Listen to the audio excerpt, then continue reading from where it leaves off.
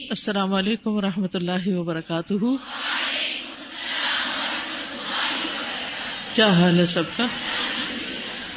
کیسی گزری آپ کی چھٹی؟ بہت اچھی. کیا کیا؟ آرام کیا؟ کام کیا؟ کوئی بتائے گا کیا کیا؟ کوئی خاص بات، کوئی خاص چیز جو آپ نے چھٹی میں کی ہو؟ بس ایسے ہی گزار دی؟ یہ تو کوئی بات نہ ہوئی.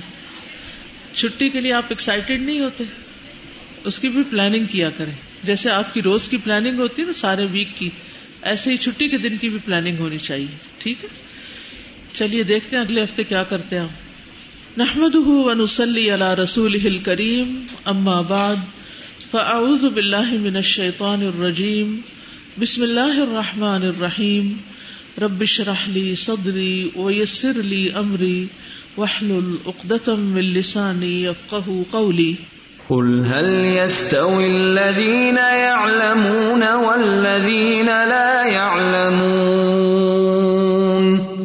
وإذا قيل انشزوا فانشزوا يرفع الله الذين آمنوا منكم والذين أوتوا العلم درجات والله بما تعملون خبير. يا أيها الذين آمنوا أطيعوا الله ورسوله ولا تولوا عنه وأنتم تسمعون. کتاب الادب حدیث نمبر 8. حدثني محمد بن الوليد حدثنا محمد بن جعفر حدثنا شعبة قال حدثني عبيد الله بن أبي بكر قال سمعت انس بن مالک رضی اللہ عنہ قال. عبید اللہ بن ابی بکر کہتے ہیں کہ میں نے انس بن مالک کو کہتے ہوئے سنا. قال ذکر رسول اللہ صلی اللہ علیہ وسلم الکبائر، کہ رسول اللہ صلی اللہ علیہ وسلم نے کبائر کا ذکر کیا، کبیرہ گناہوں کا، بڑے بڑے گناہوں کا. او سئل عن الکبائر، یا آپ سے پوچھا گیا کبائر کے متعلق. فقال، تو آپ نے فرمایا، الشرک باللہ، اللہ کے ساتھ شرک کرنا، وقتل النفس، اور کسی جان کو ناحق قتل کرنا، وعقوق الوالدین، اور والدین کی نافرمانی کرنا. فقال، پھر فرمایا، الا انبئکم باکبر الکبائر، کیا میں تمہیں سب سے بڑے گناہ کے بارے میں نہ بتاؤں؟ قال، فرمایا، قول الزور، جھوٹی بات. او قال، یا فرمایا، شہادت الزور، جھوٹی گواہی. قال شعبۃ، اور شعبہ نے کہا، واکثر ظنی، اور میرا غالب گمان یہ ہے، انہ قال، کہ نبی صلی اللہ علیہ وسلم نے فرمایا تھا، شہادت الزور، جھوٹی گواہی. پچھلی حدیث کی طرح اس حدیث میں بھی کبیرہ گناہوں میں سب سے بڑے گناہ کو جھوٹی گواہی قرار دیا، اور عمومی طور پر شرک اور والدین کی نافرمانی بھی بڑے گناہ شمار پائے. چونکہ یہ باب والدین کے ساتھ صلہ رحمی کے بارے میں ہے، اس لیے ہم اسی اینگل سے اس کو لیں گے کہ والدین کا جو نافرمان ہے، حقوق الوالدین کرنے والا، والدین کی نافرمانی کرنے والا، والدین کو ستانے والا، والدین کے ساتھ برا سلوک کرنے والا، وہ بہت بڑے گناہ کا مرتکب ہوتا ہے. اور اللہ سبحانہ تعالیٰ کا حق سب سے بڑا ہے، اور چونکہ اللہ تعالیٰ کے حکم سے والدین بچے کو دنیا میں لانے کا سبب بنتے ہیں، تو اس لیے اللہ تعالیٰ نے اپنے حق کے بعد سب سے بڑا حق والدین کا حق بتایا. ایک اور حدیث میں آتا ہے، رسول اللہ صلی اللہ علیہ وسلم نے فرمایا، قیامت کے دن اللہ تعالیٰ 3 قسم کے لوگوں کو نظر رحمت سے نہیں دیکھے گا، یعنی ان پر رحمت نہیں فرمائے گا.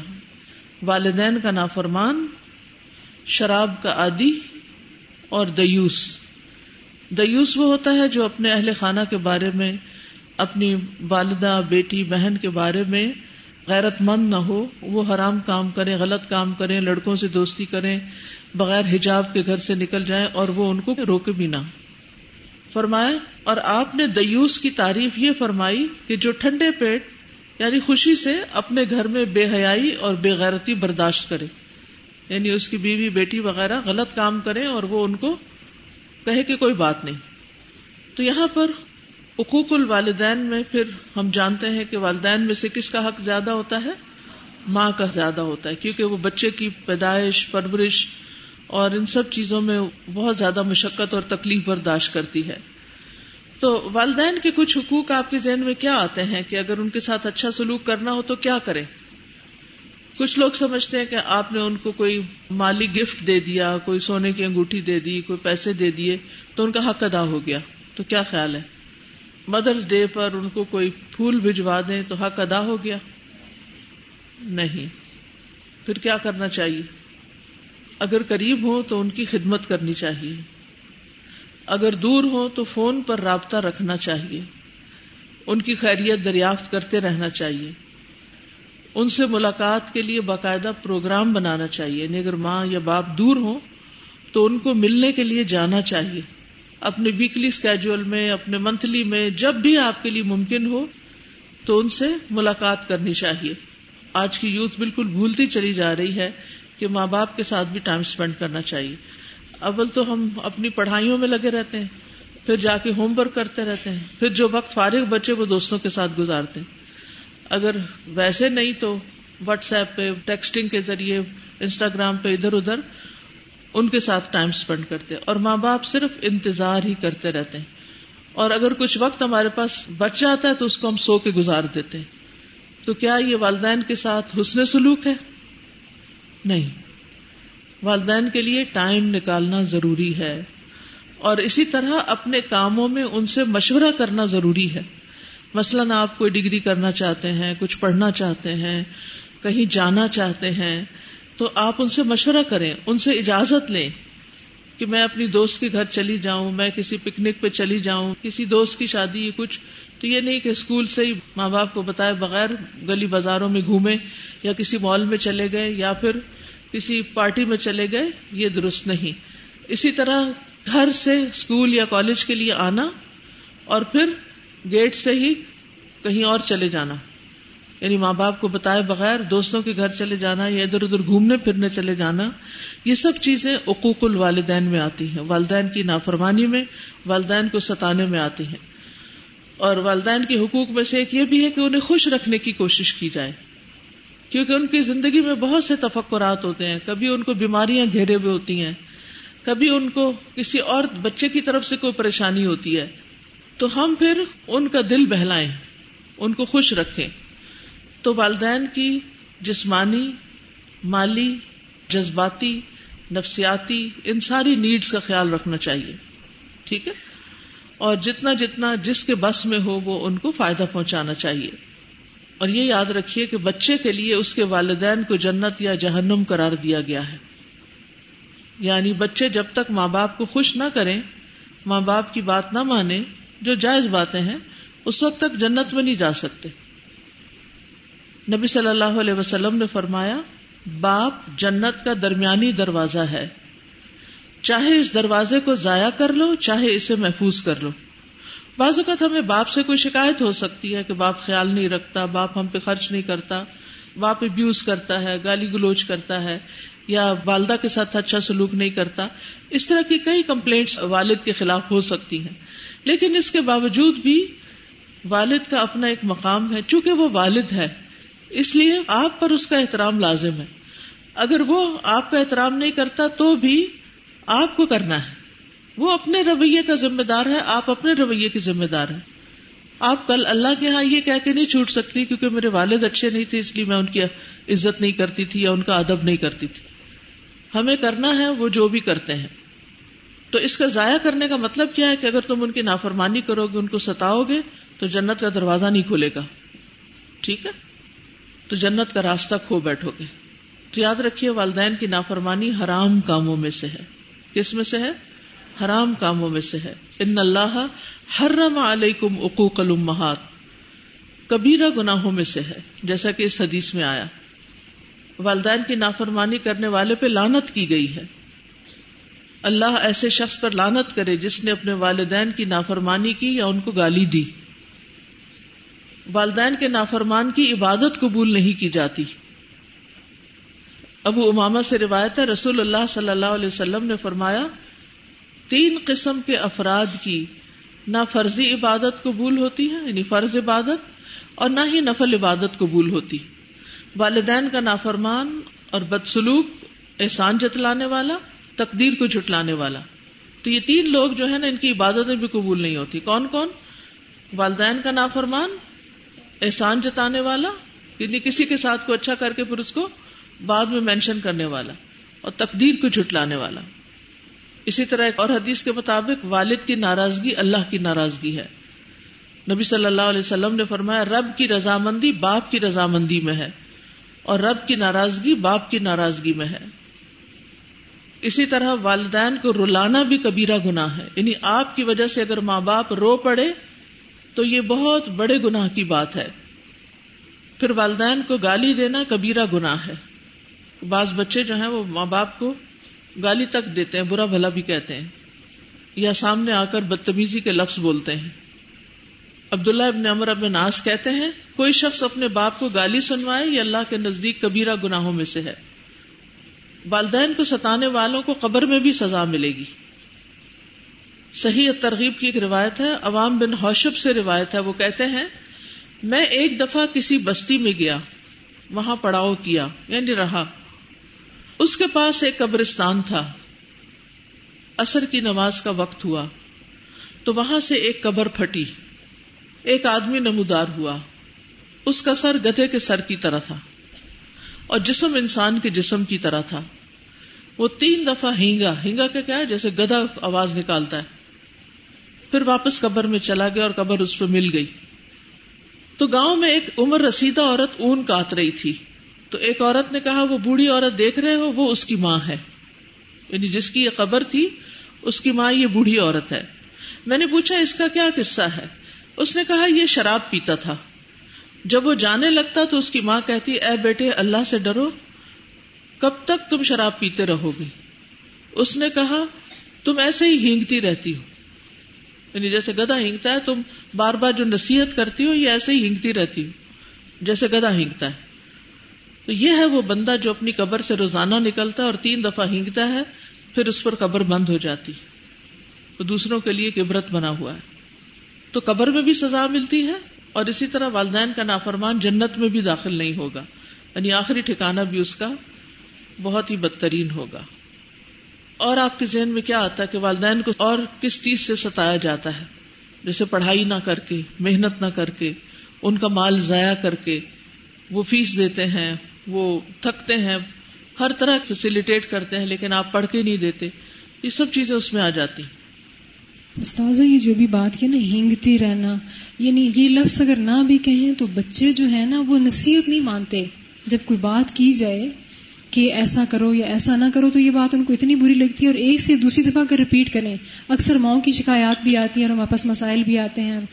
دیکھنے میں آیا ہے کہ نصیحت کو بہت مائنڈ گرمبل کرتے رہتے ہیں آگے سے. جی استاذہ ایک اور چیز جو دیکھنے میں اکثر آتی ہے کہ اکثر بچیاں دوستوں کو اہمیت دیتی ہیں والدین پر، اور مائیں وہ ان کو بولتی رہتی ہیں کہ ادھر نہیں جانا، یا ایکسٹریم پہ ان کی دوستی پڑ جاتی ہے، اس میں چلی جاتی ہیں. یہ چیز ماؤں کو بہت زیادہ ستاتی ہے. بالکل. اور وقت بے وقت ناجائز مطالبات کرنا. یہ جو ابھی بات ہوئی اس سے ریلیٹڈ ایک سوال تھا ذہن میں کہ بعض اوقات یہ ہوتا ہے کہ بعض بچے اپنے والدین کے اس طرح نافرمان نہیں ہوتے، مطلب وہ والدین کی خدمت بھی کر رہے ہوتے ہیں، ان کو خوش بھی رکھنے کی کوشش کرتے ہیں، والدین ان سے خوش بھی ہوتے ہیں، لیکن جو شریعت کے بعض احکامات ہیں والدین انہیں کہتے رہتے ہیں وہ نہیں وہ مانتے. مثلا وہ بات وہ والدین کی نہیں مان رہے لیکن ویسے وہ والدین کے اطاعت گزار ہیں، اخلاق بھی اچھا ہے، مل بھی ان سے اچھے طریقے سے رہیں. یہ کس کیٹیگری میں ہے؟ یہ بھی اسی میں ظاہر ہے کہ وہ قرآن مجید میں آتا ہے نا کہ 2 طرح کے بچے ہوتے ہیں نا. ایک وہ کہتا ہے جو ربی اوزینی ان اشکر نعمتک التی انعمت علی وعلی والدی، اور دوسرا جو ہوتا ہے کہ افل لکما اتعداننی ان اخرج وقد خلت القرون من قبلی. آپ مجھے ایسے ڈراتے رہتے ہیں کہ دوبارہ مرنے کے بعد جی اٹھنا ہے، اور سراسر نافرمانی میں آتا ہے. یہ بھی سادہ ایک جو آج کل یوتھ کے اندر بہت کامن ہے نا، وہ ہے کہ ماں باپ کا کاموں میں ہاتھ نہ بٹانا نا. ہاں یعنی بار بار والدین کو آواز دینی پڑے یا کچھ کہنا پڑے تو وہ اتنا گراں سمجھتے ہیں اس کو, کچھ بھی نہیں کر رہے ہوں گے, اپنے گیجٹس پہ لگے ہوں گے یا ادھر بیٹھے ہوں گے یا دوستوں کے ساتھ مصروف ہوں گے. اور اس میں بہت سخت ستانے والی بات یہ ہے کہ ماں آواز دیتی ہے اچھا آ رہا ہوں, اچھا اچھا, اور گھنٹہ گزر جاتا ہے. یہ جھوٹ ہے نا, اچھا آ رہا ہوں اور پھر نہ آ کے دینا. کھانا لگا ہوا ہے, ماں اکیلی بیٹھی ہے, آخر اکیلی ہی کھا کے اٹھ جاتی ہے. یہ بھی نہیں ہونا چاہیے. کھانا لگا ہوا ہے, ماں نے بلایا, فوراً آئے, ساتھ لگائیں ٹیبل, کھائیں کھلائیں. کتنی دیر لگ جائے گی, اور جو کام آپ کریں وہ بعد میں کر لیں. السلام علیکم استاذہ. عموماً ایسے ہوتا ہے کہ بچے جب پڑھ لکھ جاتے ہیں تو وہ سمجھتے ہیں ہمارے ماں باپ کو تو کچھ پتہ ہی نہیں ہے, اور وہ یہ جملہ باقاعدہ کہتے ہیں آپ کو کیا پتا, آپ کو نہیں پتا. بالکل, خود کو زیادہ پڑھا لکھا ثابت کرنا, ماں باپ کو جاہل قرار دینا. آپ تو پرانے وقتوں کی باتیں کرتے ہیں. باب صلۃ الوالد المشرک, مشرک والد سے بھی نیک سلوک کرنا.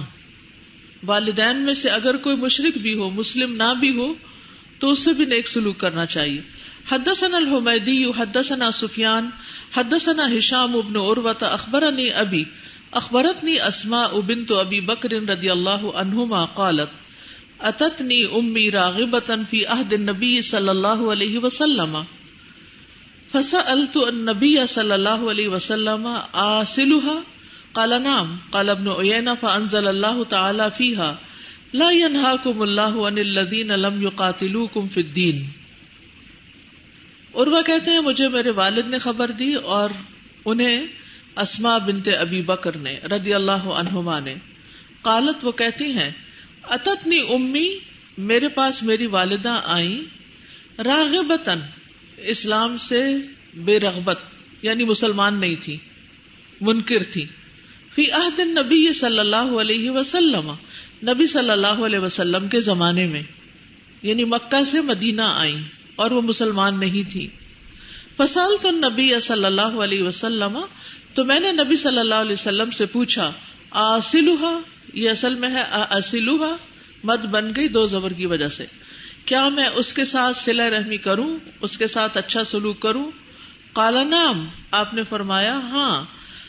قال ابن عیینہ, ابن عیینہ کہتے ہیں, فانزل اللہ تعالی, تو اللہ سبحانہ تعالی نے یہ آیت نازل کی, فیہا, اس بارے میں, لا ینہاکم اللہ, نہیں روکتا تمہیں اللہ, ان الذین, ان لوگوں کے بارے میں, لم یقاتلوکم فی الدین, جنہوں نے دین میں تم سے کوئی جھگڑا نہیں کیا, لڑائی نہیں کی. یعنی اللہ تعالیٰ تمہیں ان لوگوں کے ساتھ نیک سلوک کرنے سے منع نہیں کرتا جو تم سے تمہارے دین کے بارے میں کوئی جھگڑا نہیں کرتے. ٹھیک ہے, تو یہاں پر والدین کے جو حق بتائے گئے ہیں وہ ان کی اطاعت بھی ہے اور نیک سلوک بھی ہے.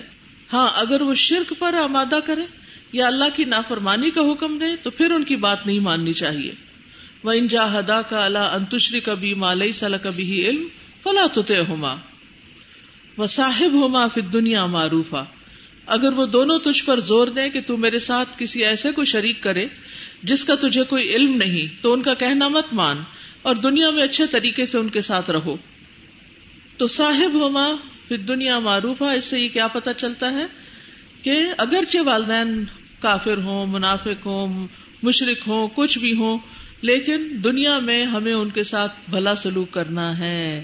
جیسے پچھلی حدیث کی وضاحت میں نے عرض کیا تھا نا کہ بعض اوقات والدین ابیوسو ہوتے ہیں, بعض اوقات والدین آپس میں لڑتے ہیں, بعض اوقات ان کے رویے اچھے نہیں ہوتے, وہ اسموکر ہو سکتے ہیں, وہ ڈرنکر ہو سکتے ہیں, وہ کچھ بھی ہو سکتے ہیں, لیکن ایز لانگ ایز وہ آپ کو اسموک کرنے یا ڈرنک کرنے کے لیے نہیں کہہ رہے, تو باقی ان کا خیال رکھنا یا ان کی ضرورت پوری کرنا دیگر چیزوں میں, اسموکنگ ڈرنکنگ میں نہیں, ادر وائز, تو وہ آپ کی ذمہ داری ہے اگر وہ آپ کی مدد کے مستحق ہے. اور اسی طرح کافر ہوں اور حربی کافر ہوں, جب تک وہ آپ سے جنگ نہیں کرتے تو آپ ان کے ساتھ اچھا سلوک کر سکتے ہیں. لیکن یہ ہے کہ مشرک رشتہ دار جو ہیں ان کو زکوٰۃ وغیرہ نہیں دی جا سکتی, اور باقی یہ ہے کہ مالی مدد ادروائز کی جا سکتی ہے. ٹھیک ہے, یہاں امام بخاری نے باب تو باپ کے نام سے باندھا لیکن ذکر والدہ کا کیا, تو والد ہو یا والدہ دونوں کے ساتھ ایک ہی معاملہ ہے, یعنی حسن سلوک کا. باب صلۃ المرأۃ امہا ولہا زوج, ایک عورت کا اپنی والدہ کے ساتھ صلہ رحمی کرنا اور اس کا شوہر بھی ہے، یعنی شادی شدہ لڑکیاں اپنے والدین کے ساتھ کس طرح صلہ رحمی کریں. ٹھیک ہے، یہ اکثر سوال آتا ہے نا کہ ہماری شادی ہو چکی ہے، ہمارے اپنے ریسورسز ہیں، کیا ہم اپنے پیسوں میں سے اپنے والدین کو کچھ دے سکتے ہیں یا شوہر کے پیسوں میں سے کچھ دے سکتے ہیں؟ تو شوہر کے مال میں سے اس کی اجازت کے بغیر نہیں دے سکتے، لیکن اگر آپ کا اپنا مال ہے تو شوہر سے پوچھنے کی ضرورت نہیں، جیسا کہ اس حدیث میں ہم دیکھیں گے. وقال الليث حدثني هشام عن عروة عن اسماء قال قدمت امي وهي مشركة في عهد قريش ومدتهم اذ عاهدوا النبي صلى الله عليه وسلم مع ابنها فاستفتيت النبي صلى الله عليه وسلم فقلت ان امي قدمت وهي راغبة افاصلها قال نعم صلي امك. اور لیث کہتے ہیں کہ مجھ سے ہشام نے بیان کیا، ان سے عروہ نے، ان سے اسماء رضی اللہ تعالی عنہا نے بیان کیا. اسماء کہتی ہے قدمت امی، میری امی آئیں، وہی مشرکتن، اور وہ مشرک تھی، فی عہد قریشن، قریش کے دور میں، یعنی قریش کے ساتھ صلح کے زمانے میں، وہ مدتہم، اور ان کے عہد میں. اذا عہد النبی صلی اللہ علیہ وسلم، جب انہوں نے نبی صلی اللہ علیہ وسلم کے ساتھ عہد کر رکھا تھا. کون سا عہد ہے؟ صلح حدیبیہ والا. ٹھیک ہے. ماں ابنہا، اپنے بیٹے کے ساتھ. ٹھیک ہے. فاستفتیت النبی صلی اللہ علیہ وسلم، تو میں نے نبی صلی اللہ علیہ وسلم سے فتویٰ پوچھا. کیا پوچھا؟ فقلت، میں نے کہا، ان امی قدمت، میری امی آئی ہیں، وہی راغبۃ، اور وہ اسلام سے بے رغبت ہیں، یعنی مسلمان نہیں ہیں. افاصلھا، کیا میں ان سے صلہ رحمی کروں، ان کی مدد کر سکتی ہوں؟ قال نعم صلی امکی، آپ نے فرمایا ہاں، اپنی والدہ کے ساتھ صلہ رحمی کرو. تو والدہ کے ساتھ صلہ رحمی کرنے میں خاوند کی اجازت کی ضرورت نہیں ہوتی. ٹھیک ہے. یعنی اسماء رضی اللہ تعالی عنہا کی شادی حضرت زبیر سے ہو چکی تھی. ٹھیک ہے. تو ابن حجر لکھتے ہیں، ابن حجر جو شارح ہیں صحیح بخاری کے، کہ رسول اللہ صلی اللہ علیہ وسلم نے حضرت اسماء کو اپنی والدہ سے صلہ رحمی کی اجازت دی، اور اس سلسلے میں انہیں اپنے شوہر سے مشورہ کرنے کے لیے نہیں کہا کہ شوہر سے پوچھ کے کرو. تو اس لیے اس سے یہ بات پتہ چلتی ہے کہ اپنی ماں سے صلہ رحمی کرنے کے سلسلے میں خاوند سے مشورے کی ضرورت نہیں. ہاں، اگر والدہ کی خدمت میں شوہر کا حق مارا جاتا ہو یا بچے اگنور ہوتے ہوں تو اس صورت میں مشورے سے ہی کوئی راہ نکالنی چاہیے. یعنی شادی کے بعد ماں کا حق ختم نہیں ہو جاتا. ہاں، اگر حقوق ٹکرا رہے ہوں، ایک طرف شوہر کا حق ہے اور دوسری طرف ماں کا حق ہے، تو پھر شوہر سے بات کرنی پڑے گی، مشورہ کرنا پڑے گا. جہاں تک مالی مدد کا تعلق ہے تو اس میں مشورے کی ضرورت نہیں، اگر وہ مال آپ کا اپنا ہے. اور یہاں حضرت اسماء رضی اللہ تعالی عنہا کی فضیلت بھی پتہ چلتی ہے کہ وہ دین کے معاملے میں کتنی محتاط تھیں. اگرچہ وہ ایک نیکی کا کام کرنے جا رہی تھی، لیکن اس کے بارے میں بھی انہوں نے تحقیق کی، یقینی علم حاصل کیا، پھر عمل کیا. تو ہمیں بھی دین کے معاملے میں یقینی علم کی ضرورت ہوتی ہے. ٹھیک ہے. السلام علیکم. استاذہ، میں نے سنا اسپیشلی والدہ کی دعا اور والد کی بدوا بہت جلدی لگتی ہے، یہ بات سچ ہے؟ یہ کہاوت ہی ہے، میں نے سنا نہیں. استاذہ، یہ بھی پچھلی 2 حدیثوں میں بات ہوئی ہے نا، دیوس. ہاں ہاں. تو آج کل ہم دیکھیں تو ہمارے گھروں کے اندر یہ چیز اتنی کامن ہو گئی ہے کہ خواتین ایسے ایسے لباس پہنتی ہیں کہ مرد اب یعنی ان کو اب کچھ کہتے بھی نہیں ہے نا، اور ان کے کنٹرول میں بھی اب یہ چیزیں نہیں رہی ہیں، اور بیٹیاں، بہویں، سب لوگ. یعنی خواتین کا بے لباس ہونا یا نیم اریاں ہونا، اس میں ایک بہت بڑا ہاتھ مردوں کا بھی ہے کہ مرد ان کو روکتے نہیں، تو مردوں کی پوچھ ہوگی. السلام علیکم. والدین کی نافرمانی میں لیکچر میں نے لیا تھا، اس میں قاری صاحب نے ایک بات بتائی کہ اگر ایک بچہ اپنے باپ کے ساتھ کھڑا ہو، اپنی قمیض سے خاک جھاڑے اور وہ خاک باپ پہ چلی جائے تو وہ بچہ نافرمان لکھ دیا جاتا ہے. تو یہ بہت ڈرانے والی بات ہے. جی ہاں، یعنی کہ اگر بچہ بدتمیز ہے اور اسے ادب تمیز نہیں ہے تو یہ بھی ایک والدین کے حقوق میں کمی میں ہی آ جاتی ہے بات کہ آپ کچھ کھا کے چھل کے ان کی طرف پھینک دیں یا اپنے کپڑے جھاڑ کے ان کو پریشان کریں یا کچھ بھی. یعنی والدین کا حق جو ہے یا ادب جو ہے وہ بہت زیادہ ہے. صاحبہما فی الدنیا معروفا. میں ایک لیکچر سن رہی تھی تو اس میں کہا گیا تھا کہ جو دیوس ہے نا، تو ایک امام تھی تو ان کی نا وائف پردہ نہیں کرتی تھی، تو انہوں نے کافی دفعہ ان سے کہا تو لیکن وہ نہ کریں. تو ایک دفعہ انہوں نے اپنے شاگردوں سے کہا کہ جب میں سواری پہ سوار ہوں گا تو کبھی میری وائف جب ہوں گی نا میرے ساتھ تو آپ لوگ نے میرے سے پوچھنا ہے کہ دیوس کسے کہتے ہیں. تو پھر نا وہ رستے میں جا رہے تھے تو ان کے شاگرد ہے تو انہوں نے پوچھا کہ امام صاحب آپ نے نا دیوس کا ہمیں مطلب بتانا تھا. تو انہوں نے کہا کہ سب سے بڑا میں دیوس ہوں. تو پھر ان کی بیوی نے پوچھا کہ دیوس کسے کہتے ہیں، تو انہوں نے کہا کہ وہ نا بغیرت کو کہتے ہیں. تو انہوں نے کہا کہ میں سب سے بڑا ہوں. تو انہوں نے کہا کیوں؟ انہوں نے کہا کہ اس لیے کہ آپ پردہ نہیں کرتی. تو ایک انہوں نے حکمت سے کام لیا تو پھر ان کی وائف نے پردہ کرنا شروع کر دیا. جب انسان کے پاس کوئی چیز ہوتی ہے تو اسے اس چیز کی قدر نہیں ہوتی. اسی طرح جب انسان کے پاس اپنے والدین ہوتے ہیں تو ان کی قدر نہیں ہوتی کہ ان کی قدر کریں، لیکن جب وہ چلے جاتے ہیں تو اس وقت ان کی قدر آتی ہے. تو والدین کی قدر انسان ان سے پوچھے جن کے والدین نہیں ہوتے. جی ہاں. ماں وہ پھول ہے جو کھلتا نہیں گلزاروں میں، ماں وہ پھول ہے جو کھلتا نہیں گلزاروں میں، ماں وہ تحفہ ہے جو ملتا نہیں بازاروں میں. السلام علیکم ورحمۃ اللہ وبرکاتہ. سازا میں ایک قصہ یاد کر رہی تھی والد کے بارے میں کہ ایک بچہ جو ہوتا ہے وہ پارک میں اپنے والد کے ساتھ ہوتا ہے. تو والد اس سے پوچھتا ہے کہ بیٹا وہ کیا ہے؟ تو بیٹا کہتا ہے کہ کوئی بھی چیز تھی بابا وہ یہ ہے. وہ پھر پوچھتا ہے تو کہتا ہے بابا آپ کو نظر نہیں آ رہا؟ کہتے ہیں میری آنکھیں کمزور ہیں میں دیکھ نہیں پا رہا. وہ کیا ہے؟ تو کہتا ہے وہ پرندہ ہے آپ کو نظر نہیں آ رہا ہے. اچھا پھر پوچھتا ہے تو وہ چیخ کے اٹھ جاتا ہے کہ آپ کو سمجھ کیوں نہیں آ رہی ہے کہ وہ پرندہ ہے، نظر کیوں نہیں آ رہا آپ کو، کیوں میرا دماغ کھا رہے ہیں؟ تو آگے سے والد کہتا ہے کہ بیٹا بچپن میں اسی پارک میں تمہیں لایا تھا اور تم نے انگلی پکڑ کے مجھ سے پوچھا تھا کہ وہ کیا ہے بابا، تو میں نے کہا کہ وہ پرندہ ہے. اور تم نے اتنی دفعہ پوچھا کہ میں بتاتے بتاتے تھکا نہیں کہ بیٹا وہ پرندہ ہے، اور آج میں نے صرف تم سے 3 دفعہ پوچھ لیا تو بیٹا تم تھک کے کہ وہ پرندہ ہے. تو سبحان اللہ، والد اور والدہ کے لیے بھی یہ بات ہے کہ اپنے بچوں کو اسی طرح چھوٹی چھوٹی چیزیں کر کے خود سکھائیں. استاذہ میں نے ایک والدہ کو دیکھا، میں یہاں سے ٹریول کر کے جا رہی تھی کہ وہ بچی فون پہ لگی ہوئی تھی اور والدہ اس کو چپس اور جوس نکال کے دے رہی تھی. تو استاذہ وہ اتنی اونچی چیخی بس کے اندر کہ آپ کو سمجھ نہیں آتی ہے، تم پاگل ہو گئی ہو کہ میں نے نہیں کھانا ہے. کون سی لینگویج تمہیں سمجھ آتی ہے کہ میں نے نہیں کھانا ہے؟ And I was like shock کہ اپنی والدہ سے، اور والدہ اس کی درد محسوس کر رہی تھی کہ بچی نے کچھ کھایا نہیں ہے اور وہ چپ کر کے وہ چپس واپس ڈال رہی تھی. یہی بات ہے آج کل، یہ وقت کی بات ہے. اب وقت ہی نہیں کسی کے پاس ہے، وقت گزارا ہی نہیں، والدہ اور والد کو جانا ہی نہیں، تو ان کا احسان اور ان کی یہ چیز کیسے، مطلب میری اپنی سگی بہن کہتی ہے کہ ماما میں شادی سے پہلے صرف ایک چھوٹی سی ہچکی لیتی تھی تو ماما آپ کو آواز آ جاتی تھی، آج میں چیختی ہوں تو ماما آپ کدھر ہیں. تو ان کی قدر کریں. السلام علیکم ورحمۃ اللہ وبرکاتہ.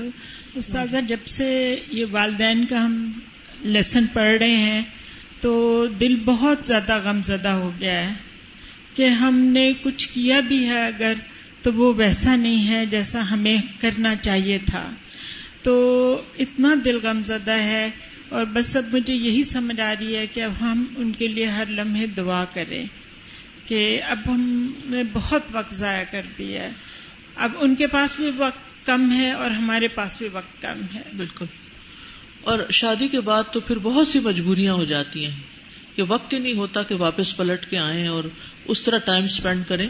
اس لیے بہت ضروری ہے کہ جو بچیاں ابھی والدین کے ساتھ رہ رہی ہیں وہ اپنے طرز عمل کو فوراً بدل لیں اور وہ ان کی قدر کریں، ان کے رویوں کو نہ دیکھیں، ان کے مقام کو دیکھیں. السلام علیکم. میرا کوشچن ہے، آپ نے کچھ دنوں پہلے کہا تھا کہ جو آپ کے والدین کی ریلیٹیوز ہوتے ہیں آپ کو ان کو بھی اتنا ہی ریسپیکٹ کرنا چاہیے، تو اگر وہ ان کو سلام کرنے سے بھی منع کر رہے ہوں تو اب خاموش ہو جائیں اور جب موقع ہو کر دیں، کیونکہ اللہ کا حکم ہے. وعلیکم السلام. یہ بات ذکر کرنا چاہ رہی تھی کہ بہن بھائی آپس میں جب ان کے تعلقات خراب ہو جاتے ہیں نا ایک دوسرے کے ساتھ، یعنی وہ بولنے کی حد تک بھی مطلب ختم کر دیتے ہیں اور اس طرح کی مراحل میں پہنچ جاتے ہیں، تو یہ بات بھی والدین کے لیے بڑی تکلیف دہ ہوتی ہے. اور جب بچے آپس میں بہت گلے ملے ہوتے ہیں، خوش باش ہوتے ہیں، ایک دوسرے کے ساتھ تعاون کر رہے ہوتے ہیں، تو والدین کے لیے اس سے بڑی خوشی نہیں ہوتی. بالکل. السلام علیکم. استاذہ پرسوں آپ نے بتایا تھا کہ والدین کے لیے ہمیں سجدے کی حالت میں دعا کرنی چاہیے، جن میں کہ قرآنی دعائیں بھی شامل ہیں. تو استاذہ یہ نفل نمازوں کے سجدے کے علاوہ کیا ہم سنت اور فرض میں بھی کر سکتے ہیں؟ نماز میں کر سکتے ہیں، کسی بھی نماز میں. پیرنٹس کے ساتھ حسن سلوک کرنے کے بارے میں کہنا چاہوں گی کہ جس طرح مدر جو ہوتی ہیں خاص طور پہ گھر کے کاموں میں بزی رہتی ہیں، تو ہم ان کو یہ موٹیویٹ کر سکتے ہیں کہ کوئی کورس جوائن کر لیں. جیسے میں نے اپنی مدر کو یہ جو الہدا میں ایوننگ کا کورس ہو رہا ہے وہ شروع میں نہیں مان رہی تھی، 1 سال وہ کنٹینیو کر بھی نہیں سکی، دوبارہ جو شروع ہوا الحمدللہ اس میں وہ مان رہی ہیں. ہم انہیں یہ کہہ سکتے ہیں کہ آپ کورسز جوائن کریں. بالکل، یعنی انہیں اچھے اچھے مشورے دیں، ان کی زندگی میں آسانی پیدا کریں. جو وہ کام کرتی ہیں، جن چیزوں میں مصروف رہتی ہیں، نئی نئی ٹیکنیکس آ گئی ہیں، ان کو وہ ٹیکنیک سکھا سکتے ہیں. بعض بچے اگر کوئی ٹیکنالوجی کی چیز سکھاتے بھی ہیں تو مذاق اڑاتے ہوئے ماں باپ کا سکھاتے ہیں، اس سے بھی پرہیز کریں. اور بار بار یہ تانا دیتے ہیں آپ کو تو پتہ ہی نہیں ہے، آپ تو جانتے نہیں، آپ کو کیا خبر. تو ماں باپ کو نہ بھی خبر ہو نہ بھی پتہ ہو تو ان کو اس کا احساس نہیں دلانا چاہیے. السلام علیکم. وعلیکم السلام. اساتذہ، مجھے اپنا آنکھوں دیکھا ایک واقعہ یاد آ گیا. تب میں بہت چھوٹی تھی، تو یوں ہمارے نا گھڑا کھدا ہوا تھا، تو ایک بہت بڑا آدمی پٹھان تھا وہ، تو وہ اپنی ماں کو مار رہا تھا اور ماں اس کے پیچھے پیچھے بھاگ رہی تھی. پھر بھی تو 2 بھائی بھی آپس میں لڑ رہے تھے، بیچ میں ماں آ رہی تھی، وہ ماں کو بھی مار رہا. تو وہ ایک گڑھے میں گرنے لگا اور ماں نے تب بھی اس کا بازو کھینچ کے اس کو باہر نکال لیا. تو مجھ سے اس سے ماں کی وہ ایک شعر یاد آ گیا: ماں کی ایک دعا زندگی بنا دے گی، خود روئے گی مگر تجھ کو ہنسا دے گی. کبھی بھولے سے بھی ماں کو نہ رلانا، تیری ایک غلطی پورا عرش ہلا دے گی.